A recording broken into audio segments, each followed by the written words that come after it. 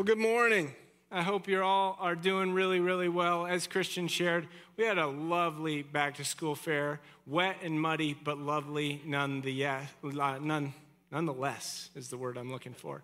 It was amazing.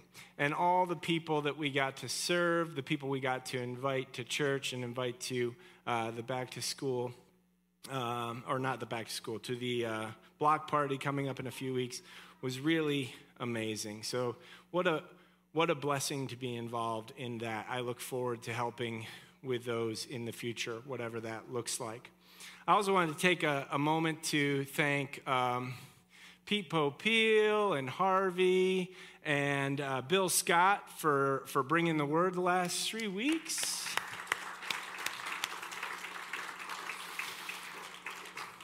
Between vacation and some other fun, it was a much welcomed a break from teaching. So thank you very much to those brothers. What I wanted to talk about this week, have you ever had a week that just felt really full? Has anyone ever had a week that just felt really full? You were at capacity. Well, that was this week for me. It was a very full week. And I'm still recovering from shingles, and so my energy level is a little bit low. And it just seemed like every day there was something new. I say full because that's a thing that's a choice. Most of us would say I had a busy week, right? It was busy. And I think when I say busy, maybe when you say busy, it's kind of like a negative thing, right? Busyness. Well, my brother Glenn confronted me gently many years ago, and just said, yeah, that's pretty negative. He's like, why? What about full? And I was like, all right. So I grabbed hold of that. I've been doing that ever since. Maybe you want to do that. Maybe not. It seems like a could do, could not do. It's not like a this is going to solve things. But when we look at like Scripture and it talks about, I was talking with some friends a few nights ago, and Philippians 4:8 came up. Meditate on these good things, right? All the good things. Because in everything, God is doing good, right? And despite the fact that my schedule was in fact busy by the definition of the word this week, it was delightfully full, right? Like every single one of those things was delightful. God was doing something good in it, despite the fact that I may have been feeling tired or busy. So as I reflect on it, thanks to Glenn, I say full. Because that gives me, it's a word that gives me a posture of thanksgiving in it. It was full. It was full of good and wonderful things. So thank you, Glenn, for that. But that being said, I got about halfway through the week, and I had no clue what I was going to teach on. So we're playing more songs this week. No. But my wonderful wife said, well, you're really passionate about being thankful. Why don't you teach on being thankful? And so I started digging on that, and I was like, this is big. There's a lot to it. And then, so I got another day into my schedule, and I didn't really have much on paper. And she said, why not you teach on Psalm 8?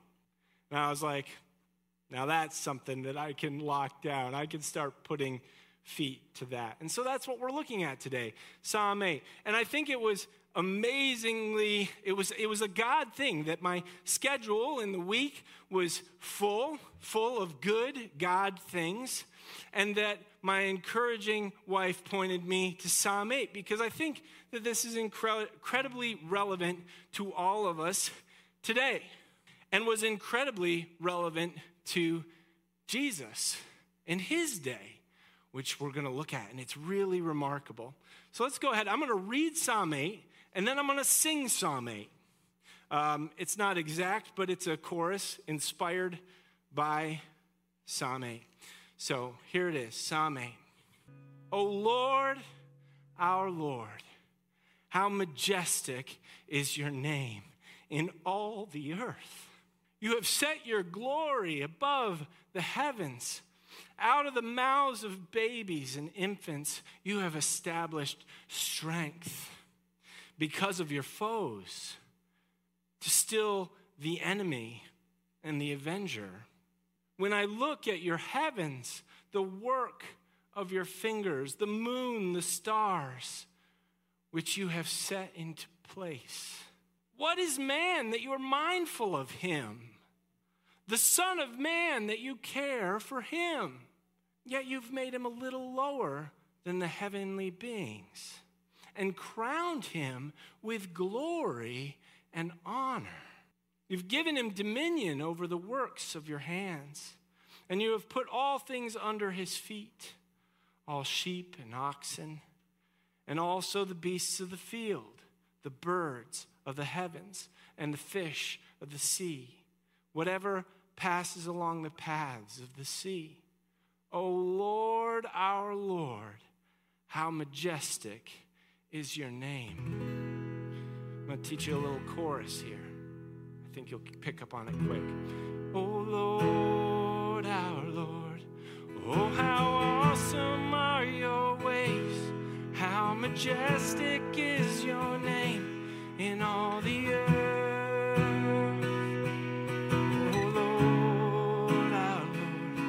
May we see your kingdom come. Father, may your will be done in all the earth. Let's sing that together. Oh Lord. Oh Lord, our Lord. Oh, how awesome are your ways. How majestic is your name in all the earth. Oh Lord, our Lord. May we see your kingdom come. Father, may your will be done in all the earth.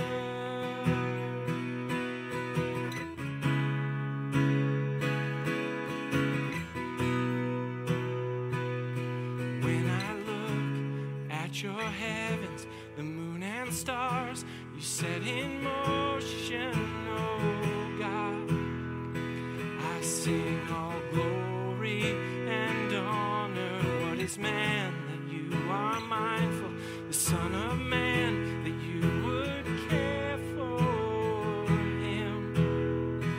We sing all glory and honor, oh Lord, our Lord. Oh, how awesome are your ways. How majestic is your name in all the earth. Oh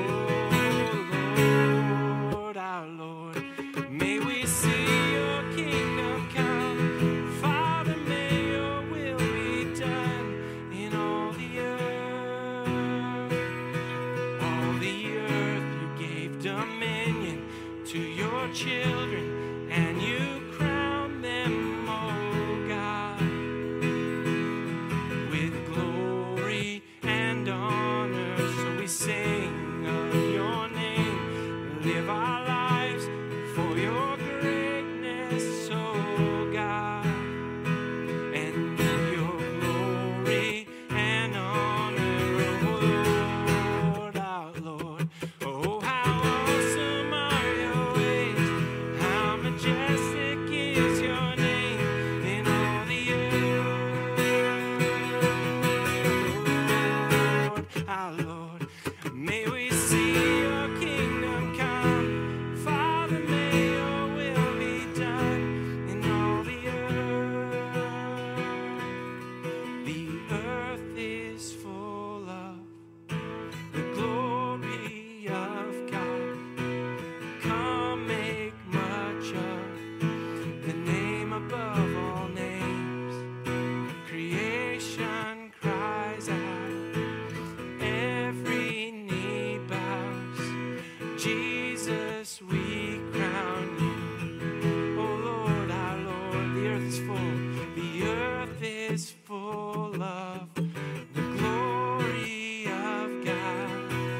Come make such a name above all names.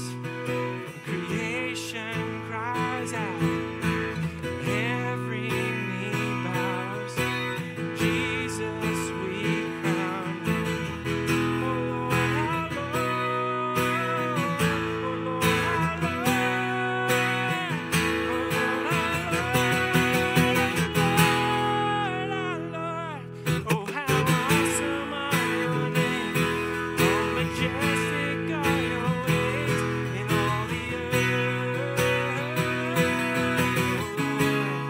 Our Lord, may we see your kingdom come. Father, may your will be done in all the earth. Let's sing that one more time. Oh Lord, our Lord. Oh, how awesome are your ways. How majestic is your name in all the earth. Oh Lord, our Lord, may we see your kingdom come. Father, may your will be done in all the earth. Amen.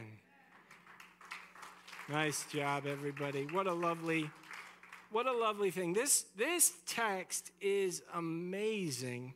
As we look at it, David is writing a psalm of praise. They call it a creation hymn. It's reveling at the creation that God has made, the wonders and his glory and his majesty.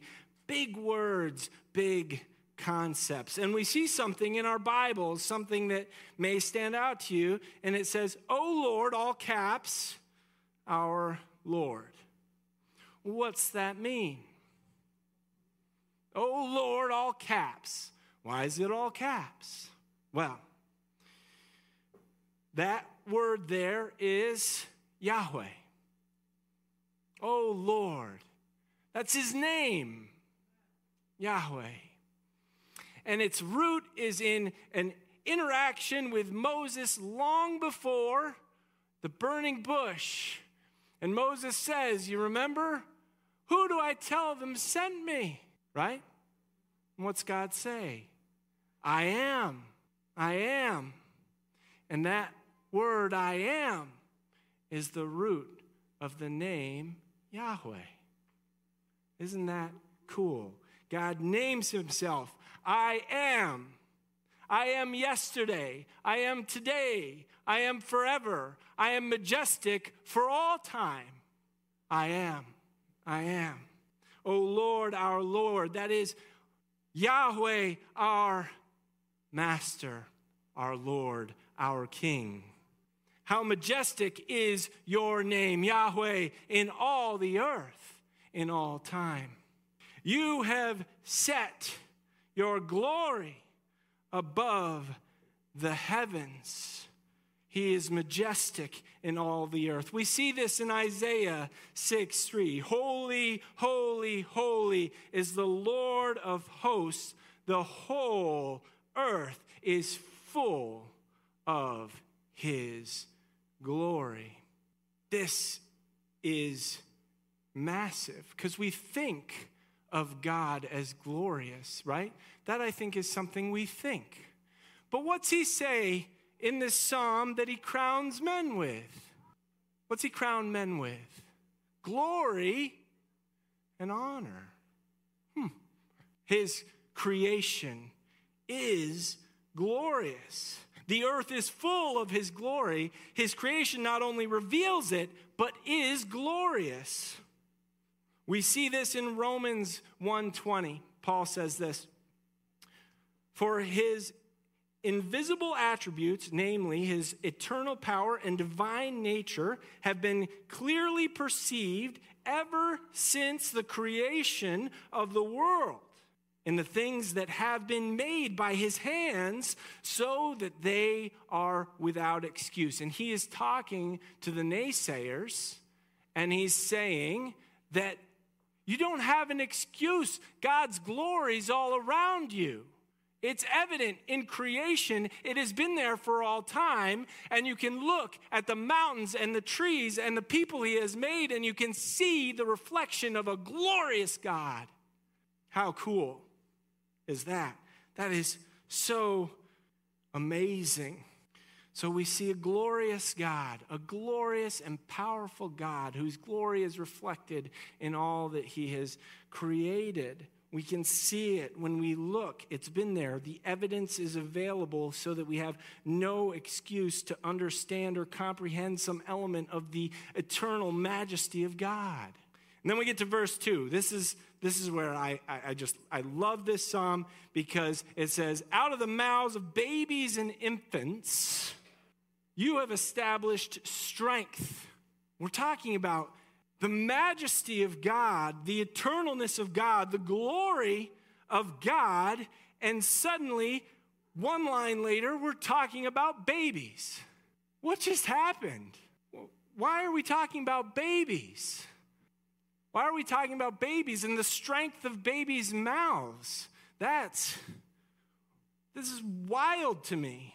Not only are we talking about the strength of babies' mouths, it's saying that strength is so strong, so powerful. We don't know what it is. It could be a babbling. It could be a cry. It doesn't say it. It just says that out of their mouths is power. And because of the power, the enemy's silenced. God knows that he has enemies, and he's saying, I silence enemies with babies' mouths. Isn't that this is crazy to me. I don't know if you've had a baby recently. I have. And if it said out of a baby's fist, that might have had me. I'm pretty sure he could rip a lot of things off with his fist. Certainly hair, and for all of us guys, our earrings, right? Very powerful little fist of his. But it doesn't talk about his fist. It talks about his mouth. I wouldn't gauge it as being very powerful, right? You've had a baby. I wouldn't gauge it as being very powerful, but yet it says that my son just a few weeks ago looked at me and said, Dada, for the first time. He hasn't really done it since, so I don't know, Maybe I'm just some guy to him, but I felt good about it, and it felt powerful for a moment, but there's not a lot to his language, and yet God speaks through the psalmist and says, I'll silence my enemies with the mouths of babies. As I thought about this, I instantly was drawn to 2 Corinthians 12:8, where Paul is dealing with the thorn in his flesh. You familiar with the story? He's got a thorn. We don't know exactly what the thorn is, but we know it's spiritual in nature. So he has this thorn, and he's been wrestling with it. He's been dealing with it. He wants it to be gone. And so he says in 2 Corinthians 12:8, he says, 3 times I pleaded with the Lord to take it away from me. But God said to him, this is God, my grace is sufficient for you. For my power is made perfect in weakness. And Paul says, therefore, I will boast all the more gladly about my weakness, so that Christ's power may rest on me. That is why, for Christ's sake, I delight in weaknesses, in insults, in hardship, in persecutions, in difficulties. For when I am weak, then I am strong. God establishes his power, his authority. He silences his foes in the weakest of the weak. The mouths of babies. It doesn't get much weaker. It doesn't say he establishes his glory, his power in the kings of the nations. It doesn't say that. It says in the mouths of babies. Interesting. That he'll silence the foes. Now, I'm not saying, church, that he doesn't use our leaders and that it's important for us to pray for our leaders. I spoke about that a few weeks ago. But I'm saying, don't discount God's ability to use the weakest of the weak. We're going to get into a cool story now of how this verse plays out for Jesus in his life. You remember, he gets a donkey, right? And he rides in to town on the donkey, and people are saying, "Hosanna, son of David." Remember that story? The triumphal entry, we call it. And he's coming in Matthew 21. I believe he's just finished flipping over some tables of people selling things in the temple. And the priests and the scribes, okay? This is 21:15. When the chief priests and the scribes saw the wonderful things he did, they saw them, and the children crying out in the temple, "Hosanna to the Son of David," they were indignant. And they said to him, "Do you hear what these are saying?" Jesus' response is powerful and simple, because he says to them, "Yes, I hear it. I hear what they are saying." And then he says, "Have you never read," and he quotes Psalm 8:2, but it's a little different. You'll see this. "Out of the mouths of infants and nursing babies, you have prepared praise." We see here the scribes and the Pharisees have had it. They've had enough. And so they're confronting Jesus, and they are saying, "Do you hear what they're saying?" Clearly, if they hear it, he hears it. They're talking to him, right? So they're standing there. They're asking Jesus if he hears what they're saying. Jesus is like, "I'm right here. Yep, I hear the same things you're hearing." It's a rhetorical question by these scribes and priests because they want him, or want to ask him without asking him, "Why don't you silence these children?" This is blasphemy. That's what they think. But guess what? The children get it right, and the leaders are getting it wrong. The children get it right, the leaders get it wrong, and the leaders have seated themselves in the position of foes. See where I'm going with this? Psalm 8. They've positioned themselves as foes. And Jesus says, "Yes, I hear them." And if he had ended there, that would have been an amazing statement in and of itself, because he was accepting what was happening, what was going through the mouths of these children. But he goes on to quote Psalm 8.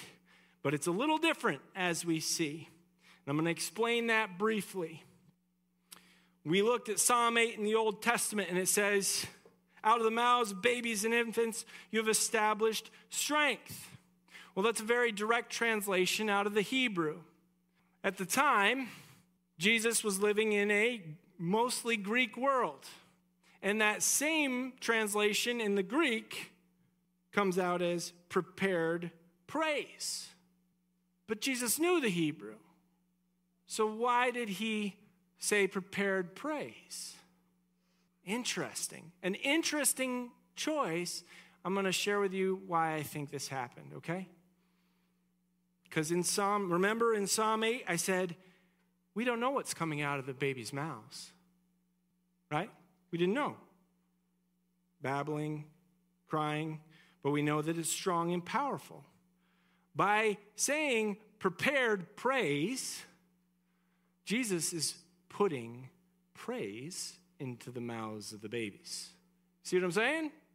By taking that translation and saying prepared praise, now it's completely relatable to this situation that they're in. Because what are the babes saying?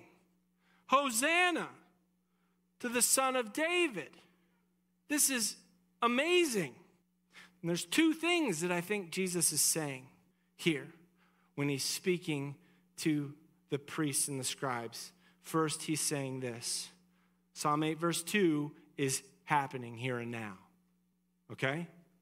The foes of God are being silenced, and the children have the day. And the leaders had no response. We see that. They didn't have a response. So guess who got silenced by babies? You with me? Okay. The second thing is, if we put this prepared praise into the context of Psalm 8, who is it that's being praised? That praise is God's. So I believe Jesus is saying here that he's God. I am. That's the type of statement that gets you crucified. Right? You with me? Triumphal entry, goes in, priests are challenging him. He says, remember, babies are going to sing praises to silence the foes. The foes are silenced, and Jesus declares, I am. I want to invite up the worship team. As we reflect on this and think about how does this apply to us today, something that a reminder that I think is good for all of us is, regardless of how the wicked try to assert themselves, God's glory cannot be outdone. And he uses the very weakest of things to silence evil attempts. And Paul would tell us to rejoice in our weaknesses because God is made strong. He is strong. We are strong in our weakness. Why? Not because we're strong. Because God's strong, right? Amen? He is. I am Yahweh now, tomorrow, yesterday, and forever. If he was strong enough to bring Israel through the sea to split the waters, if he was strong enough to raise Lazarus from the dead, do we think that strength went away? Do we think that strength went away? No, it didn't go away. How he's involved may look different in one season or another. But as we've studied through the minor prophets and we've looked at the Old Testaments, we've seen again and again the ways God has been gracious, merciful, and true, and good. Amen? So my encouragement is this week, maybe you're feeling weak. Maybe you're feeling weak. Maybe you're feeling down. Maybe you're feeling discouraged. Maybe you're saying, what do I have to offer? And what I want to tell you is that if God can silence his foes with the mouths of babies, he certainly can use each and every one of us.